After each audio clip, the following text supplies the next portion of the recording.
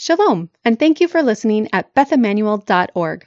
We rely on the generosity of our listeners to sustain this ministry and the message of the coming kingdom of heaven.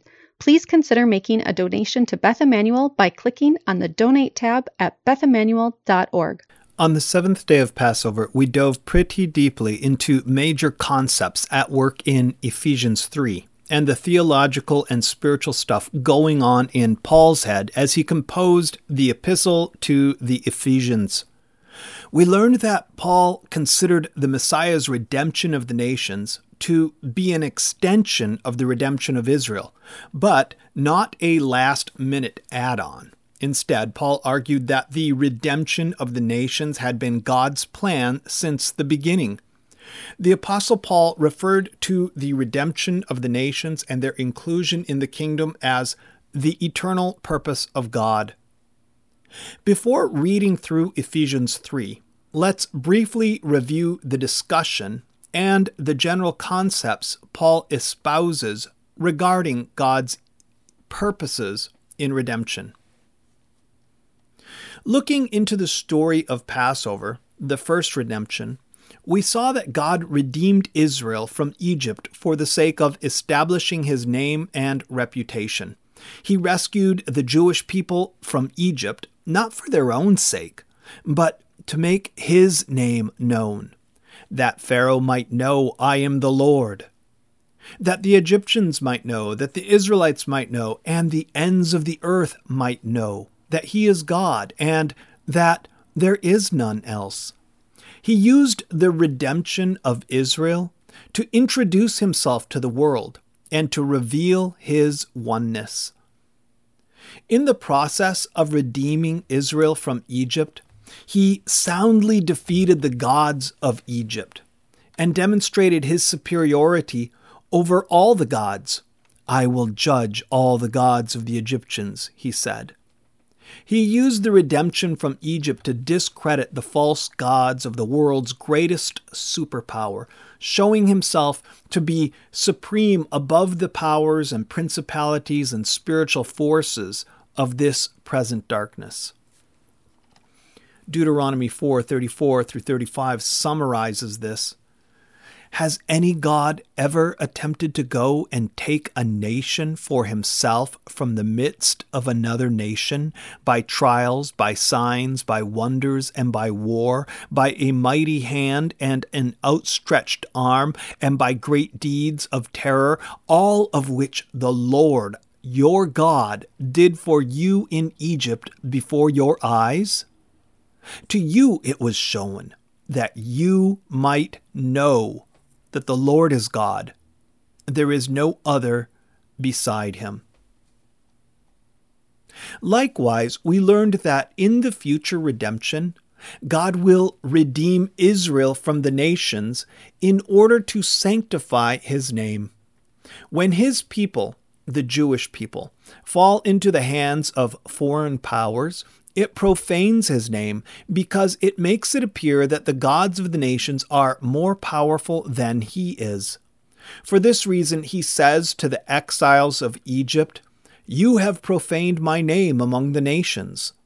The prophecy in Ezekiel 36 and 37 explains that God intends to redeem his people from the nations, spiritually cleanse them, resurrect the dead, bring the exiles back to the land of Israel, give them a new spirit and a new heart, unite them under the government of King Messiah, rebuild his temple in their midst, and restore his presence among them in order to sanctify his name. He says, then the nations will know that I am the Lord. Ezekiel 37:28. In the process, he will discredit the false gods of the nations. But it turns out that the nations have been the objective the entire time. Israel plus the nations equals humanity. God did not set out to redeem Abraham's family alone. He set out to redeem all of humanity. This was the whole plan. This was the eternal purpose of God in raising up a Redeemer to redeem Israel. To put this in other words, the purpose of God is that he should be revealed in this world of concealment. When Hashem is revealed, that revelation dispels the shadows of false gods and the insubstantial illusion of other powers. Hashem reveals himself to the nations through the redemption of Israel, and ultimately, through the redemption of the nations, he brings the full revelation of his being to all humanity. At the same time, he discredits the false gods by robbing them of their Gentiles, just as he robbed Pharaoh of his slaves. All of this is accomplished through the Messiah, who sets out to redeem a people out of every tribe, tongue, and nation on earth. Before the foundation of the earth, the Lord conspired with the soul of King Messiah to not only redeem Israel, but all the sons and daughters of Adam and Eve. Isaiah 49:6 says, "It is too light a thing that you should be my servant to raise up the tribes of Jacob and to bring back the preserved of Israel. I will make you as a light for the nations, that my salvation may reach to the ends of the earth." The eternal purpose of God is that Messiah should carry the Lord's salvation to the Gentiles, even to the ends of the earth. This explains why the Apostle Paul insisted on distinction between Jews and Gentile disciples, and also dissuaded Gentile disciples from becoming Jewish. Paul looked for a day when God's kingdom would include not just Israel, but also all nations as a universal revelation to humanity. Every Gentile who confessed faith in the God of Israel and allegiance to the Messiah of Israel was a step closer to realizing that vision. But every Gentile disciple who forsook his nation and converted to become Jewish and part of the Jewish nation was a step further from realizing that vision. If all the Gentile disciples were to become Jews, then the Messianic redemption would not reach to all nations, but only to Israel. It ran counter to the whole eternal purpose of the thing. Hence, Paul's rule for all the churches. Was anyone at the time of his call already circumcised? Let him not seek to remove the marks of circumcision. Was anyone at the time of his call uncircumcised? Let him not seek circumcision. For neither circumcision counts for anything, nor uncircumcision, but keeping the commandments of God. Each one should remain in the condition in which he was called. 1 Corinthians 7:18 through 20. This is also the same justification that James, the brother of the Master, uses to make the apostolic decree in Acts 15. When the apostles decided that Gentile disciples need not become Jewish, James justified the decision by quoting a prophecy from Amos 9 about how in the kingdom the nations would also be called by God's name, beginning in Acts 15:15. And with this, the words of the prophets agree, just as it is written, "After this, I will return and I will rebuild the tent of David that has fallen. I will rebuild its ruins and I will restore it, that the remnant of mankind may seek the Lord, and all the Gentiles who are called by my name, says the Lord, who makes these things known from of old." Now let's read Ephesians. Ephesians chapter 3. For this reason, I, Paul, a prisoner of the Messiah Yeshua, on behalf of you Gentiles, assuming that you have heard of the stewardship of God's grace that was given to me for you, how the mystery was made known to me by revelation, as I have written briefly. Paul speaks to the Gentile disciples in Ephesus with authority because he considers himself to be the official apostle to the Gentiles. He has been imprisoned in Rome solely on account of his association with Gentile disciples. That's what got him in trouble with the authorities and how he ultimately ended up waiting for a trial before Nero in Rome. He considers himself the official apostle to the Gentiles because the Messiah himself commissioned him through a revelation he received while worshiping in the temple. Caught up to the third heaven in a state of altered consciousness, he saw a vision of Yeshua saying to him, "Go, I will send you far away to the Gentiles." Acts 22:21. That revelation sent him on a quest to understand God's purposes with the nations and how the good news of the gospel might apply to them. This is the mystery made known to me by revelation. When you read this, you can perceive my insight into the mystery of Christ, which was not made known to the sons of men in other generations, as it has now been revealed to his holy apostles and prophets by the Spirit. Ephesians 3:4 and 5. The apostle speaks of his insight into the mystery of Christ. On the surface, this sounds like some sort of theological or Christological idea such as atonement through Christ's blood, the efficaciousness of his vicarious suffering, the fellowship of the Eucharist, or some other sacramental language. It's not.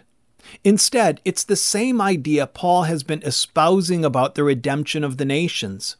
Something concealed from previous generations, but now revealed through the apostolic authorities.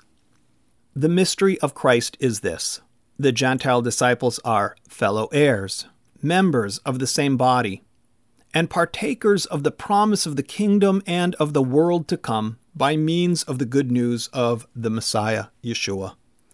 The mystery, now revealed, is that this is what the Messiah was meant to accomplish all along.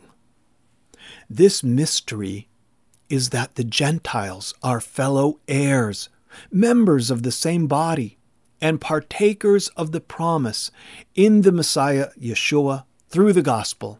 Ephesians 3:6. The Gentile disciples are to be considered fellow heirs with Israel. There's a wrong way to interpret this. To be a fellow heir does not mean identical status or sameness. It does not mean that the Gentile disciples share the same calling, responsibilities, and privileges as the Jewish people. It does not mean equal heir. A former colleague of mine used this verse to argue just that, published a book with First Fruits of Zion under the title Fellow Heirs, and by means of his interpretation, the official one-law theology took shape. At the time, I was enthusiastic about the book and the theology because it meant that I got to adopt Jewish identity with all its accoutrements. In retrospect, I can see how my own biases and enthusiasm for Yiddishkeit colored my judgment. I wanted the one-law interpretation to be true, despite enormous biblical evidence to the contrary. To be a fellow heir with Israel does not mean I, as a Gentile disciple, share the same biblical obligations and privileges as Israel. But it does mean that I share in Israel's inheritance. The image is that of a father dividing his estate among his sons. According to the Torah's laws of inheritance, all of his sons receive a single portion in the same inheritance, except the firstborn, who receives a double portion. What is the inheritance? Paul explained it in the first chapter of the epistle as the hope of the Jewish people. Ephesians 1:11 and 12 says, "In him we, the Jewish people, have obtained an inheritance, having been predestined according to the purpose of him who works all things according to the counsel of his will, so that we, who were the first to hope in the Messiah, might be to the praise of his glory." So in the Messiah, the Jewish disciples obtained the inheritance that God promised to the children of Abraham, Isaac, and Jacob. The inheritance consists of the promises that came through the Torah and were amplified by the prophets, the blessings and promises of Abraham, the land, the redemption, the kingdom, and even eternal life in the resurrection and the world to come. This is the inheritance passed down from the fathers to the sons. Paul explained that this inheritance was predestined according to the will and purpose of God to come through the Messiah, so that the Jewish people, who were the first to hope in the Messiah, might be to the praise of his glory. The idolatrous Gentile nations, on the other hand, were at that time separated from the Messiah, alienated from the commonwealth of Israel, and strangers to the covenants of promise, having no hope and without God in the world. Ephesians 2:12. In Messiah, however, individuals from those nations who were formerly far away have been brought near and receive a portion in the same inheritance along with the people of Israel. They are no longer strangers to the covenants of the forefathers, separated from the Messiah, and without hope or God in the world. Instead, they have been brought under the commonwealth of Israel. At this point, we should discuss the concept of the commonwealth of Israel. In the previous chapter, Paul states that the Gentiles outside of relationship with Messiah are alienated from the commonwealth of Israel. Gentile disciples of Yeshua, however, are no longer alienated from the commonwealth. As with the concept of fellow heirs, there are wrong ways to understand a Gentile disciple's inclusion in the commonwealth of Israel. The replacement theology interpretation understands this to mean that the church has replaced Israel. The one law interpretation goes so far as to say that since Gentile disciples are included in the commonwealth of Israel, that makes them Israelites, giving them the same status as proselytes, that is, non-Jewish Jews. That's not what it means. Paul's concept of commonwealth is certainly based on his experience within the Roman Empire as a Roman citizen. The Greek word translated as commonwealth could be understood as a citizenship. It's closely related to the word for citizen. Paul himself had status as a Roman citizen, and therefore was part of the commonwealth, the citizenship of Rome, though he himself was neither Roman nor Italian. He was a Jew from Tarsus who had never been to Italy until his arrest. As the Roman Empire expanded to encompass most of the known Western world, it became obvious that they could not control all of their holdings by sheer military force. Revolutionary wars on multiple fronts would quickly overtax the Roman legions and spread them too thinly. Instead of ruling by sheer brute force, the Romans introduced the concept of obtaining Roman citizenship, giving their subjects something to aspire toward other than independence from Rome. What's even better than throwing off the Roman yoke? Becoming a Roman. The Romans extended the privilege of being a Roman citizen to loyalists, and they sold it to the wealthy. The coveted status could be inherited by one's children. It was also possible to become a Roman citizen through manumission. This was by far the most common way to acquire citizenship in the empire. If you served as a slave in a Roman citizen's household and your owner granted you freedom, he could adopt you into his household and thereby grant you citizenship status. Paul's forefathers in Tarsus might have obtained their citizenship in that manner, as did many other diaspora Jews under the title freedmen. Elsewhere, Paul explains to the Gentile disciples, "So you are no longer a slave, but a son, and if a son, then an heir through God." Galatians 4:7. Roman citizens had political privileges and protections that non-citizens did not. But they were not the same as Romans.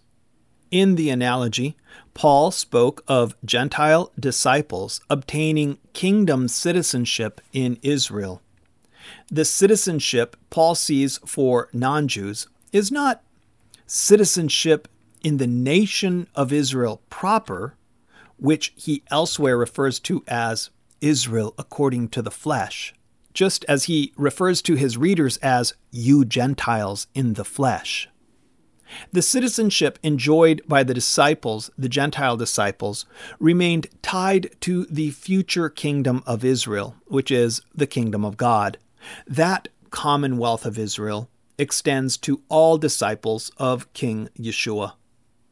With this kind of language, Paul intended to communicate distinction between Israel and the nations on the physical and in the natural, while indicating inclusion through Messiah in the spiritual sense and in the future political realities. The commonwealth of Israel belongs to the future, when King Messiah annexes all nations under the empire called the Kingdom of God. The Gentile disciples will be citizens of the kingdom, not just vanquished and conquered peoples. The disciples of Yeshua will rule along with him, occupying positions of spiritual authority, judging angels, presiding over principalities and authorities, and replacing the corrupt spiritual government of the prince of this present darkness. Paul summarizes all of these concepts as my gospel, a term he uses to differentiate it from the good news proclaimed only to Israel. He considered himself called by God to steward and transmit this good news for Gentiles. Ephesians 3:7-10 says, "Of this gospel I was made a minister, according to the gift of God's grace, which was given me by the working of his power. To me, though I am the very least of all the saints, this grace was given, to preach to the Gentiles the unsearchable riches of the Messiah, and to bring to light for everyone what is the plan of the mystery hidden for ages in God, who created all things, so that through the ecclesia the manifold wisdom of God might now be made known to the rulers and authorities in heavenly places." Paul considered himself to be the vessel of enlightenment to the world on this matter of Gentile citizenship in the kingdom. Throughout the epistle to the Ephesians, he presumes himself to represent Israel, the Jewish people, the apostles and prophets, as he transmits revelation to the nations.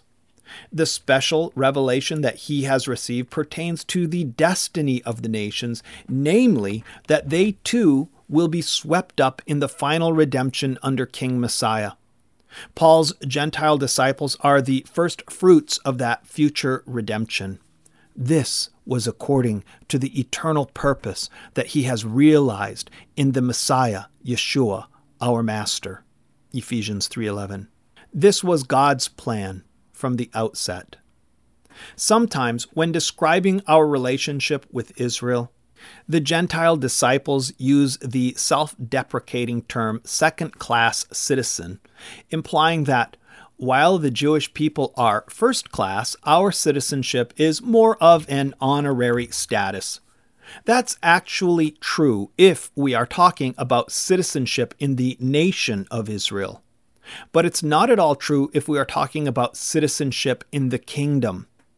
And in either case, what we have learned here is that the nations are not second string in God's arrangements or an afterthought on his agenda. Instead, the objective behind Israel's redemption is the redemption and salvation of the nations. The objective behind Messiah's mission is not just the redemption of Israel. Rather, that objective can be rightly understood as a means toward an end, that end being the redemption of humanity. As the Gospel of John says, "For God so loved the world that he gave his only Son, that whoever believes in him should not perish, but have eternal life. For God did not send his Son into the world to condemn the world, but in order that the world might be saved through him." Such was the eternal purpose of God. Take on my yoke and learn from me,